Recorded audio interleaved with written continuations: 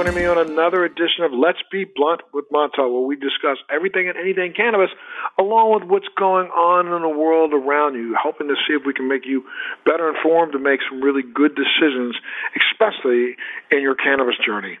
And today I am really, really happy to have a guest with us today who's the Executive Director of the Veterans for Medical Cannabis, a nonprofit group that works directly with veterans and has been instrumental in shaping cannabis policy nationwide. He's a disabled, retired Air Force vet who's been a medical cannabis activist since the mid-'90s, long before it became vogue and people jumped aboard the green rush. This man's been out there in the streets fighting as hard as he can to give the rights to other vets and people like himself who need cannabis as a medication to help them have those private conversations with their doctors that they should be having. He's worked for many initiatives. One was the passage of the nation's first modern medical cannabis bill in California, which was Prop 215. Please welcome to us Mike Krolwitz. Mike, thank you so much for being with us today. Oh, man, thanks for having me. It's really great to be here. Absolutely. Why don't you back us up for a minute, my friend, and give us an idea of how you got started. I mean, what really led you to becoming a medical cannabis activist? Well, I grew up in the kind of the Cheech and Chong era, and I tell people that everything I knew about marijuana before I went in the military, I learned from watching Cheech and Chong movies. But it's not that much of a joke. I mean, 1970s, marijuana was ubiquitous, and I left that behind me, the whole culture from high school and everything, joined the military, and then got injured in the military. But while you were in the military, though, you say you laughed at the culture, but while in the military, even back in the 70s, they had just started testing programs back then, testing people for marijuana use, correct? Well, no, I said I left the culture. I left it behind, or left the culture. Right. Didn't laugh at the culture. But yeah, the thing is that inside the United States Air Force, it's funny. Actually, when I joined the Air Force in 1980, it was like 1981. When we went into tech school, the police took us aside, and we had an auditorium filled with new airmen, and the security police came in and said, if you smoke marijuana, keep it off base, guys, gals. If you bring it on base, we're gonna hassle you. Keep it off base. And then by the time I left the military, just 4 years later, the message had changed, and the security police would tell the new cadets coming in, "Hey, if you use it anytime, anywhere, any place, we will catch you and you'll get in trouble." So it's funny, it's kind of a turning point or a crossroads. But I literally had left it behind me. It was part of my youth, this whole marijuana culture. And this Air Force thing was really a career for me, and I was going places. I was going to learn how to fly a helicopter. I'd already made a deal with the Air Force to send me to the Army and actually cross train me, and I was going to become a pilot of a helicopter. And I got in an accident, off duty, hurt, riding home from dinner on the island of Guam, and it just changed the trajectory of my life in 2 seconds flat. Crazy now, I was stationed on Guam myself. I entered the military in 1974, believe it or not. I did a delayed program, so 73, 74, went through boot camp in the Marine Corps at Parris Island, and then in 76 to 80, I was at the Naval Academy in Annapolis, Maryland. And, back while we were there, I'm pretty positive that, the service academies was one of the places that the U.S. military used to actually, and the U.S. government used to actually establish the urine testing and urinalysis to see if they could find traces of cannabis, because they had a pretty homogeneous, constituency at all the service academies. And then, it was shortly thereafter that, like you said, the military basically just came out with an edict saying that you can no longer use, and this is against the law, period, boom, boom, boom. And, you were in the mid-'80s, injured while on active duty on Guam. I was stationed on Guam from really 1981, late 80 to late 80 to 82. I left Guam in 82, headed to the Defense Language Institute, where I went and studied Russian. So I was there, and I know. And as a matter of fact, I literally got rid of my motorcycle. I had been a motorcyclist and a motorcycle enthusiast throughout my youth, and even while at the academy, I had a motorcycle legally on the side, and I literally took my motorcycle to Guam. But I remember the fact that Guam roads are made using coral as the gravel, and what a lot of people don't know about the coral is that when coral is wet, it sweats, and so you would be driving down the road, and literally brakes were inoperable. And I remember the first 2 days I rode my bike on Guam, I pulled over at the McDonald's, on the Ganya Highway. I pulled over there, and literally I went inside, sat down because I was so infuriated with the fact that I couldn't stop. And a guy sitting next to me bought my motorcycle off of me right there on the spot. I sold it to a Guamanian for cash. As a matter of fact, I helped push it up in the back of his truck and had to literally walk back to the base. I thumbed the ride, but I got back there, and that ended my motorcycle career. So, but you bit the big one, huh? I'm absolutely amazed at how close we crossed paths. That's really something. Guam is a pretty small little spot in the South Pacific there.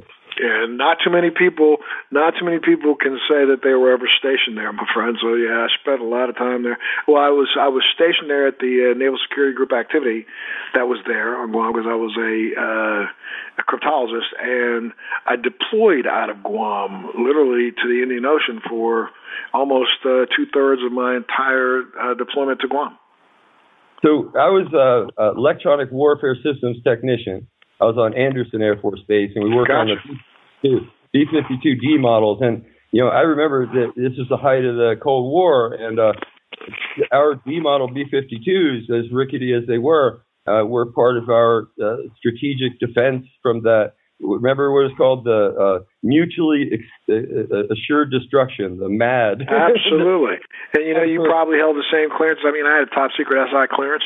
And, you look at the way we are weirdly cozying up to Russia these days, it kind of throws me a little bit in the fact that, had you or I done anything remotely near what's being done today with conversations with Russians in hotel rooms and in boardrooms, we would have gone to jail with the blink of an eye, just exposing the fact that we had met with somebody, not what the content of the meeting was, just the fact that we even had that meeting. So, yeah, man, right in the heart of the Cold War.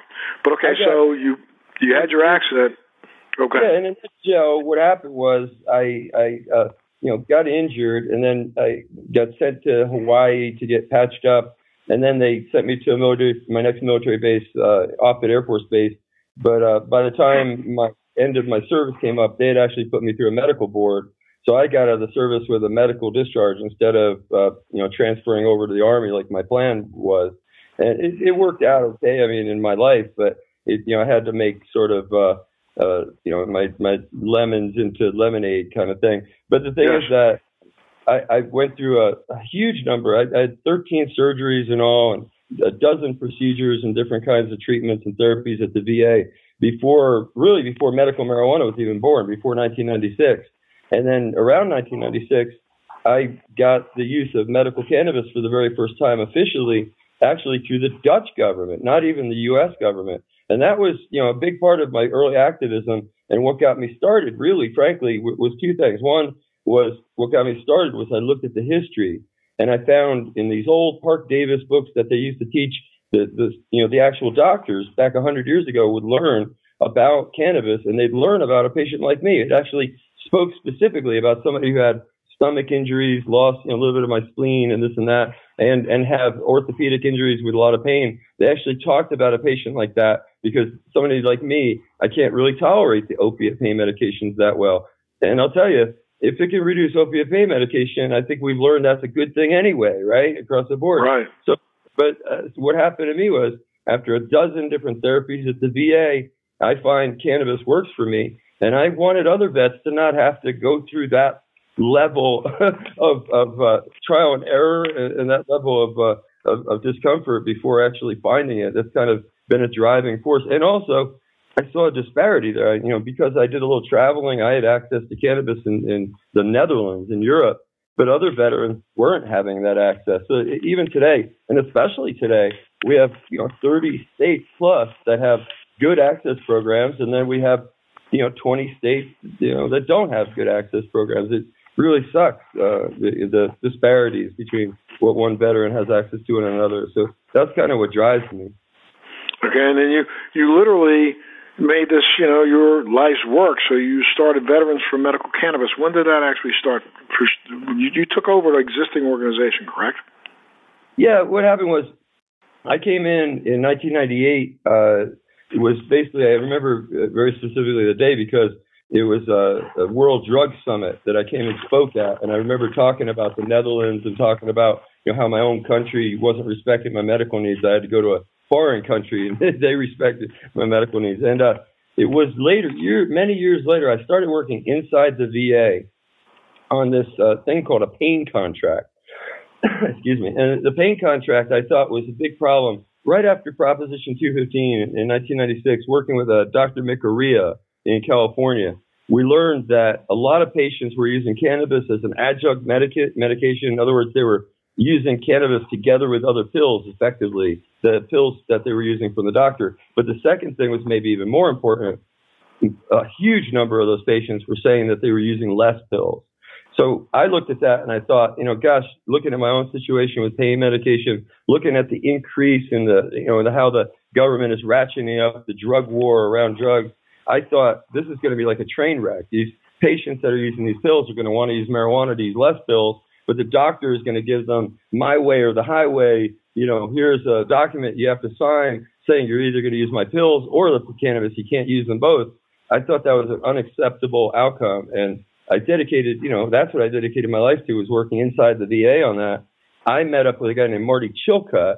Martin Chilcutt was in Kalamazoo, Michigan, and he got a grant from the Marijuana Policy Project to go around and get veteran service organizations to sign on to resolutions on medical cannabis. But unfortunately, around that time, around 2007, 2006, there wasn't any way to talk to these service organizations or the VA because marijuana is illegal under federal law, and there was no dialogue to be had.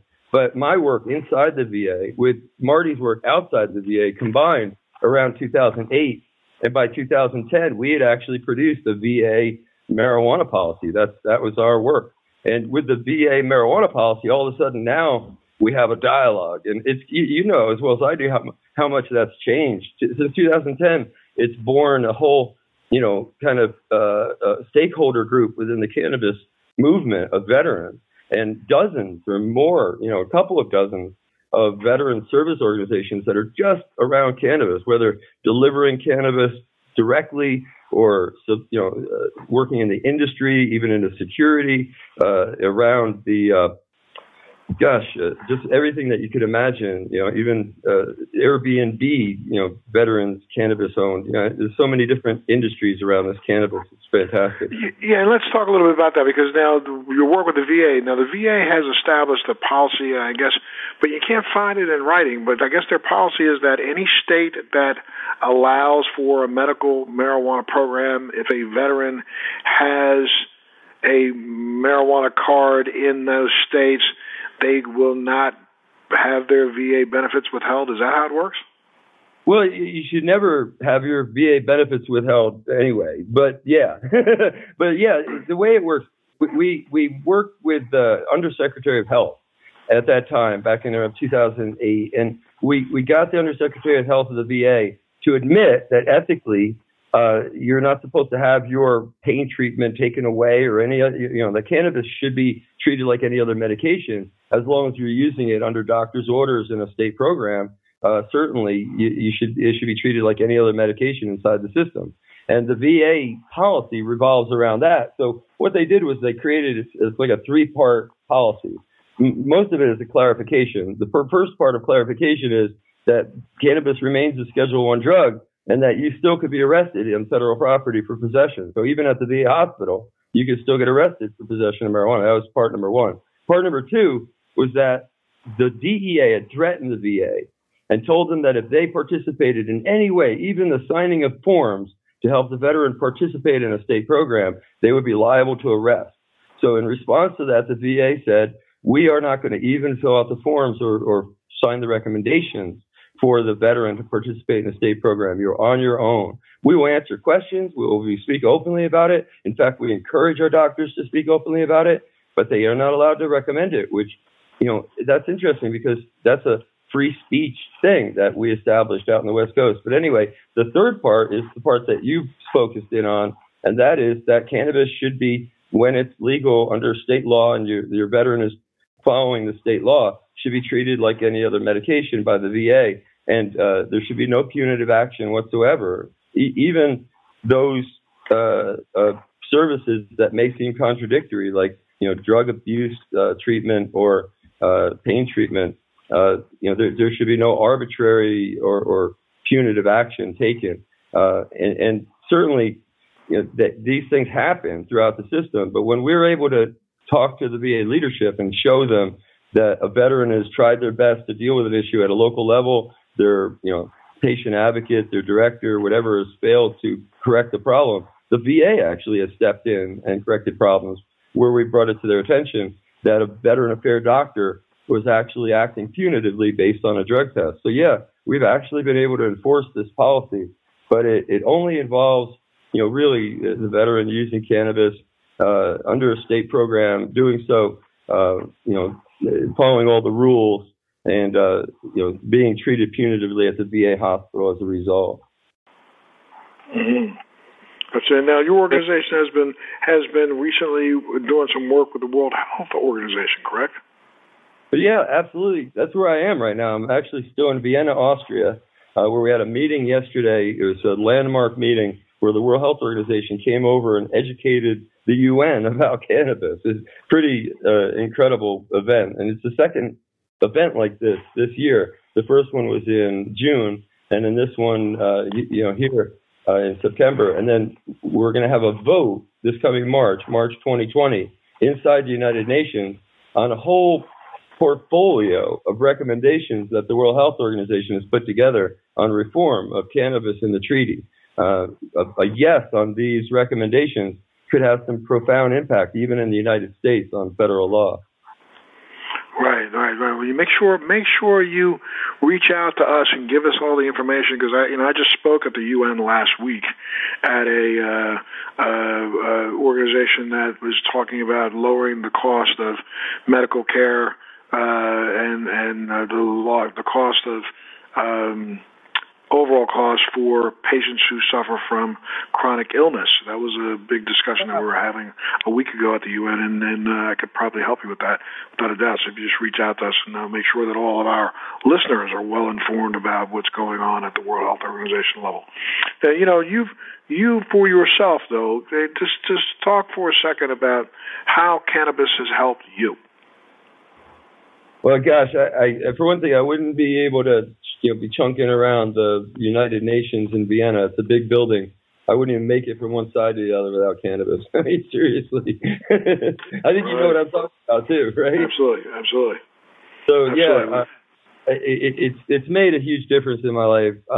If I didn't have cannabis, I think I would have gone into that kind of spiral with the pain pills and the the lack of mobility and the lack of ability to get good rest and sleep and quality time, with your loved ones and everything. It's a spiral. It's gloom and doom on every level, and it just sort of spirals down. It's a suction trap that you get caught into with pain and misery. And I'm just so glad that I'm able to break out of that with a cannabis product. And without cannabis, I can't even tolerate the level of pain pills that I would need to actually even feel pain-free without the cannabis. So there's that as well. With cannabis, I can take a really tiny amount of pain medicine, and it works pretty good. I get pretty good pain relief, and I really up the dose. We have a lot of cannabis products that we use. Yes, we use inside the United Nations. You heard it here.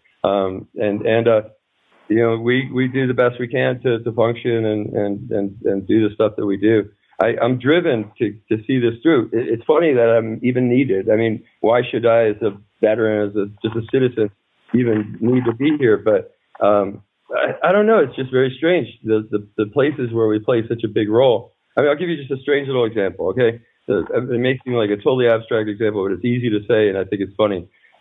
Back in March, the World Health Organization came and presented an information table at the Commission on Narcotic Drugs. That was where they were supposed to have this big vote, but they delayed it for 1 year to the next meeting, next March. And the World Health Organization had these really cool books with the whole process and all the proceedings about cannabis in it. And we took a few each, like we would usually do, but then they were going to throw out the rest. There was literally hundreds of them that were left over, and they were going to throw them out because there was no provision in their budget to take them back to Geneva and nowhere to leave them in Vienna. And we grabbed them and we stowed them away in our NGO lounge, and we hid them away for a year and pulled them out. Yesterday, handed them to member states and handed out 100 in about 4 minutes to member states in this closed session. Pretty, pretty little tiny thing that may actually help. Sure. On the absolutely. Margin. So.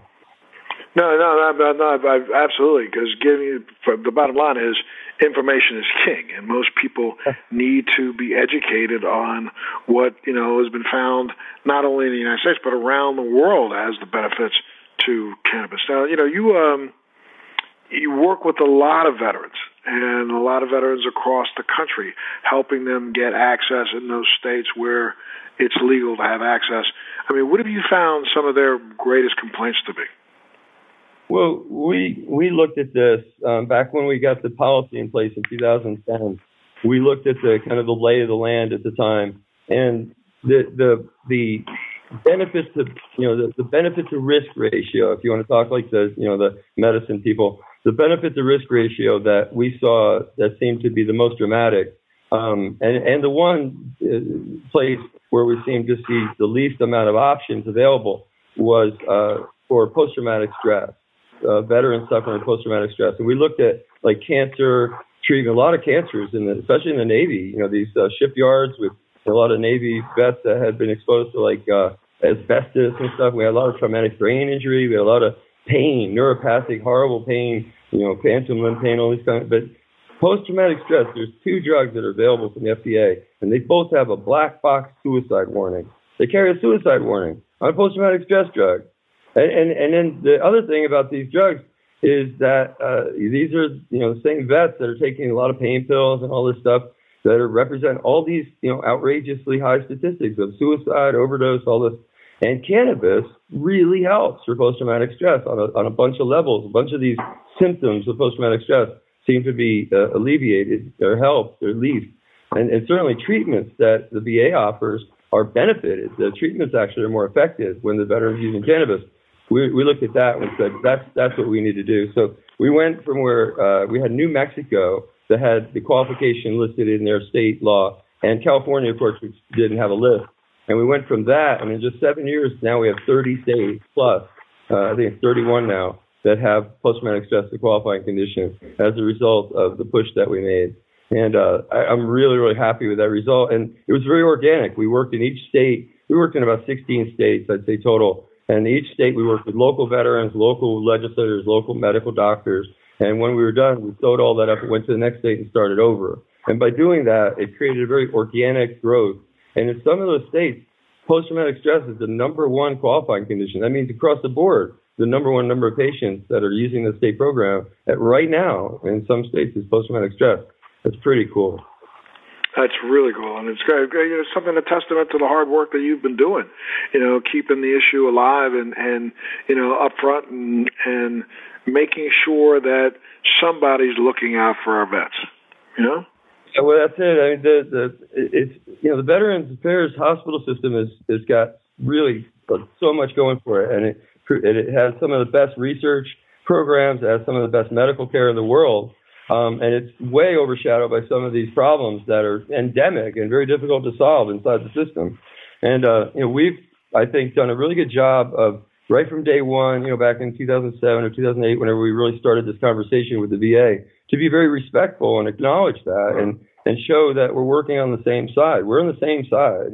The VA and us advocates are working for the best outcome for the vets. That's really true. And the Veterans Affairs officials that I've worked with really care. So, we've actually, I think we've got a lot to work with. And it's funny, this little tiny thing, this VA marijuana policy, it's the only thing that we've ever gotten on the federal level. You know that, right? Mm-hmm. Yeah, let's talk a little bit about you've been recently working with two U.S. senators, and you can tell us who they are, who have been working on the Veterans Medical Marijuana Safe Harbor Act. Talk a little bit about that. Yeah, I don't really have too much to say. It's funny how we specialize in this stuff, but I work with Senator Schatz, certainly in Hawaii, but basically the federal legislation flows from the paradigm that we set up. In other words, we try to explain, that we took this Conant decision out in the West Coast. It's a Ninth Circuit decision where doctors proactively sued for the ability to recommend cannabis. I mean, that's where this whole recommend versus prescription thing is really well explained. And we showed by using that case that you actually have a free speech right to a recommendation. The doctor and the patient have a certain amount of free speech that's necessary for that doctor-patient relationship. And within that, a little bit of room is the space for this recommendation. So by looking at that Conant decision and looking at that language, it's a Ninth Circuit ruling, and it was never accepted by the Supreme Court. So it's not law anywhere else in the country but on the West Coast. But the language is all based on the U.S. Constitution and very straightforward. So we use that language to show that doctors at the VA who are denied free speech as a result of their job, they're denied free speech, but they need a certain amount of free speech to actually conduct their job. And we started trying to dig into that. It's actually been a real conundrum for us to be able to really push that effectively. But that's where the Veterans Equal Access Act came from. That's where the Veterans Line and the CARES Act came from. And then extended on that and building on the fact that again, that other part of the VA policy where you're not allowed to use VA in the old folks home, you're not allowed to use the cannabis in the old folks home, you're not allowed to use cannabis on the campus of the VA hospital. I mean, can you imagine you're in the hospital, but you're not allowed to have your medicine because you're in the hospital? I mean, even on its face, that sounds so absurd. It cries out for change. And that's where the Veterans Safe Harbor Act comes from, is, trying to, create, but, from our organization's perspective, what we'd like to see the most from a bill like that isn't necessarily its passage, although we'd love to see it passed. It's kind of a long shot. But what we hope from it is dialogue. And the dialogue is not just about vets. It's about anyone that, because of this federal to state interaction, are being denied services. People that are being kicked off transplant lists, not allowed to live in federal housing, not allowed to have a concealed carry permit because of their use of medical cannabis under doctor's orders. We're legal buying cannabis out of a store and paying tax. Right. And what do you think about, now there's been a huge surge in CBD usage, but now just recently, the U.S. Navy put out an edict that they don't want any of their personnel using any hemp-based or any hemp-based CBD products whatsoever. And we know that CBD doesn't include the active ingredient THC that normally is responsible for. We're generally given the responsibility for the euphoria, but there's a moratorium on even using CBD. Well, when you talk about it in a broad way like that, my brain goes two different ways.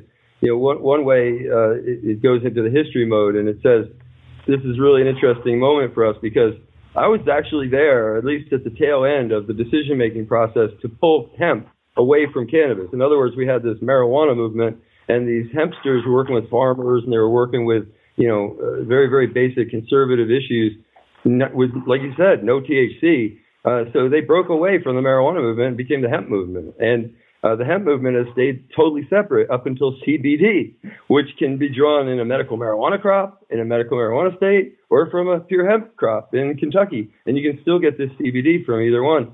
And my brain also brings me to the World Health Organization, because the World Health Organization is making one of its recommendations is on CBD. And it's a clarifying note that is recommended to be added to the treaty, talking about CBD and talking about the fact that like you said, it's not THC, it's not a drug of abuse, and that it shouldn't be worried about or be a subject of any control. They actually have to put it in the treaty to say that it's not in the treaty because of the reason I just stated a minute ago, that you can actually have a medical marijuana crop and produce CBD. So, it's a gray area where if you produce it from marijuana, it's marijuana. If you produce it from hemp, it's hemp. Wow. Yeah, and molecularly, everyone claims that it's the exact same molecule because it's coming from the same plant.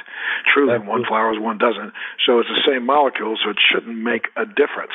But we somehow have decided that, if you extract CBD even as an isolate from a marijuana plant, then that is somehow tainted, even though we know that the isolate can be as pure as just 100% zero particulate of THC.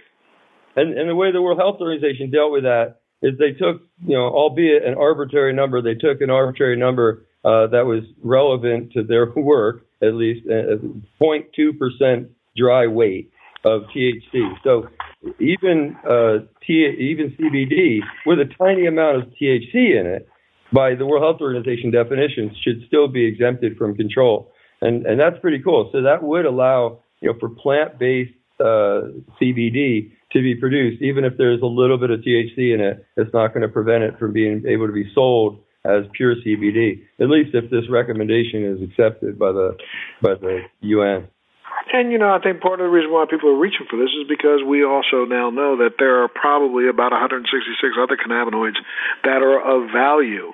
So we can't exclude all the other cannabinoids and just think that one component of the entire plant has medicinal value: CBN, CBG, THCA, THCV, CBDV. All of those other cannabinoids have an possible medical implication.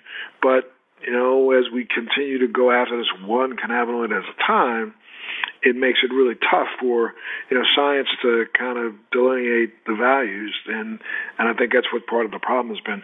Where do you see... first off, let's get out some information just in case somebody's listening right now and they want to get some more information from you. How can they get in contact with you or your organization? Give us your website. The easiest thing is Facebook. We update that probably more than anything else. So it'll be Facebook.USA.BMCA, as in Veterans for Medical Cannabis Access. USA.BMCA. And I just want to mention one last little thing. The World Health Organization, on the last subject, the World Health Organization actually did talk about CBN and CBG, I think were the two alternative cannabinoids, and they said the reason why they didn't include them in this note was because at the time of the review there wasn't enough research available for them to make any determinations. But they implied rather openly that should there be enough information in the future, they would revisit that and just add more. So it's likely in the future this note will grow and it'll say, CBN with a tiny dash of THC or CBD with a tiny dash of THC would all be exempt from control. But what this does is anyone that's gotten to the level that I have and you have, and you start getting into the federal court system with cases, and you start looking at the fight to get medical access from that point of view, the DEA, the first thing out of their mouth is the treaty. The very first thing they say when they start defending the position of the U.S. federal law is the treaty. So if we change and a treaty by which only one person in the United States, by his own committee, who was Anslinger, who fought for 30 years to get the UN to adopt this stand. And it's the same. This is the same person who actually supported the use of cannabis before the end of Prohibition, but changed his mind when he was out of a job because he was such a big prohibitionist. Where do you want to see? Let's say, where do you see the future of cannabis going in the United States? Well, that's funny. We're at 34. We're at 34 states right now in the District of Columbia that has some form of marijuana law. There's a lot of things I could say, but the one thing I think that kind of gives your listeners some little tidbit that I alone, was there to be able to witness firsthand for them. It was this moment where marijuana was legalized in the United States. Now, you got a picture now. The United States, as you described, with our champion who created the world marijuana prohibition, this Commissioner Anslinger of our U.S. Federal Commission. He was not only the federal marijuana commissioner, but he was also our ambassador to the United Nations in 1961. But anyway, the international treaty that we signed into Oh gosh, no, I totally forgot what I was going to say. Isn't that terrible? No, it's okay. It's okay. No, well, yeah, I mean, I think you were asked the question of where do you think the future of marijuana goes in the United States? Oh yeah. So, I was talking about the story when I was there at the moment where marijuana was legalized in the United States, and I got lost in the Anslinger. But the reason I went down Anslinger Road is because the United States has been not only the champion, but as you said, they helped create these bloody treaties. And although we don't like treaties in the United States, people in the United States, generally dismiss them. The treaty is actually part of our U.S. federal law. And when we legalized marijuana at the state level in Washington State and Colorado, the rest of the world looked at us and just was in shock, really. This is the country that's been enforcing prohibition for the last 50 years.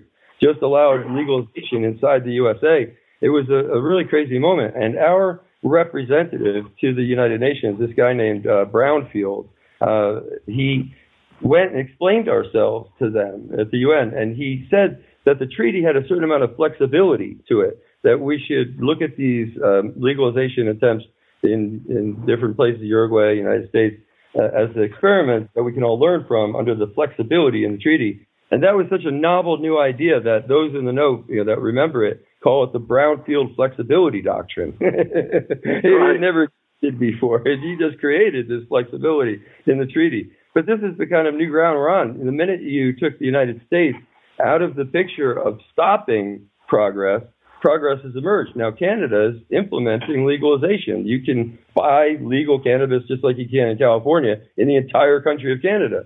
So this is really getting serious. And it's yet to be seen how this is going to play out in the UN, because we did sign these agreements and because the U.S. still does have such a cozy relation with Russia, for example, who actually is frothing at the mouth, hating marijuana and wanting to shut all this down.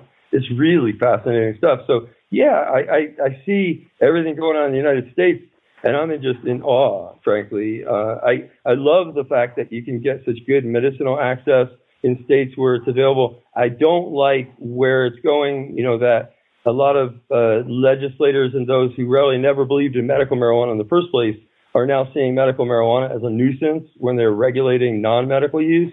And, especially in like a place like Washington State, the patient has been seen, as a nuisance and a tax drain, and that shouldn't be. The program, if anything, should be dedicated to helping poor people get access to cannabis medicine, to helping people that were disenfranchised and hurt by the drug war before, to actually participate in this new paradigm and be able to have a rung that they could actually overcome to get into the industry. That's what we should be dedicating the funds for this industry into. And yes, medicine for vets, sure, why not?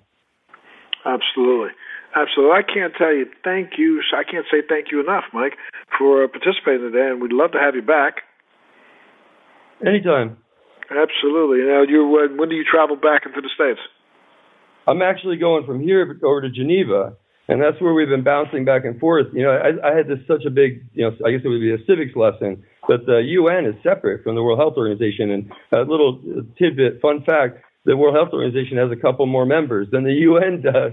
So it's really fascinating working between Geneva and Vienna. And I'll be in Geneva for a couple of days for some World Intellectual Property Organization meetings, WIPO.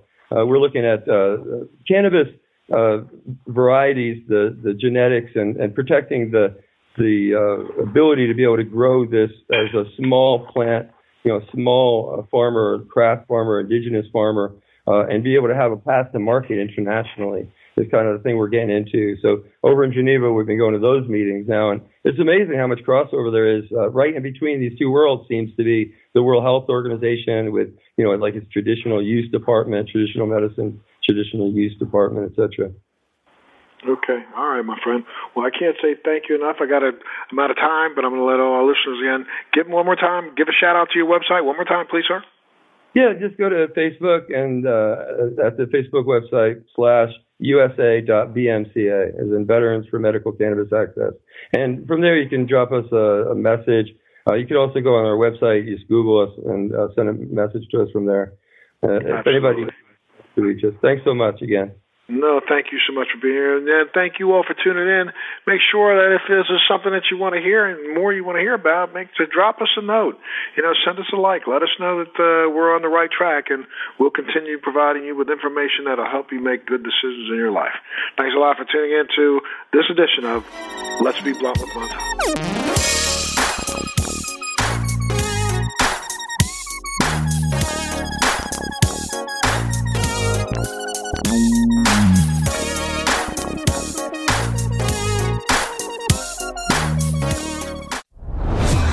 Are you dealing with best life burnout, constantly striving for more, and quite frankly, over it? Maybe you just want more joy, peace, and laughter in your life now.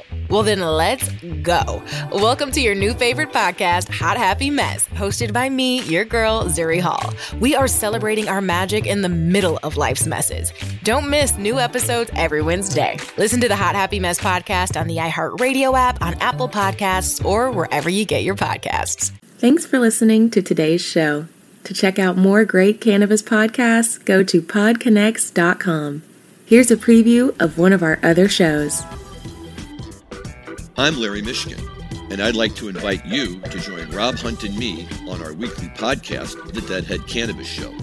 Each week, we explore the latest cannabis and jam band news and reminisce with other Deadheads and jam band lovers about the great musical acts that we've seen and heard. Check out a new episode every Monday.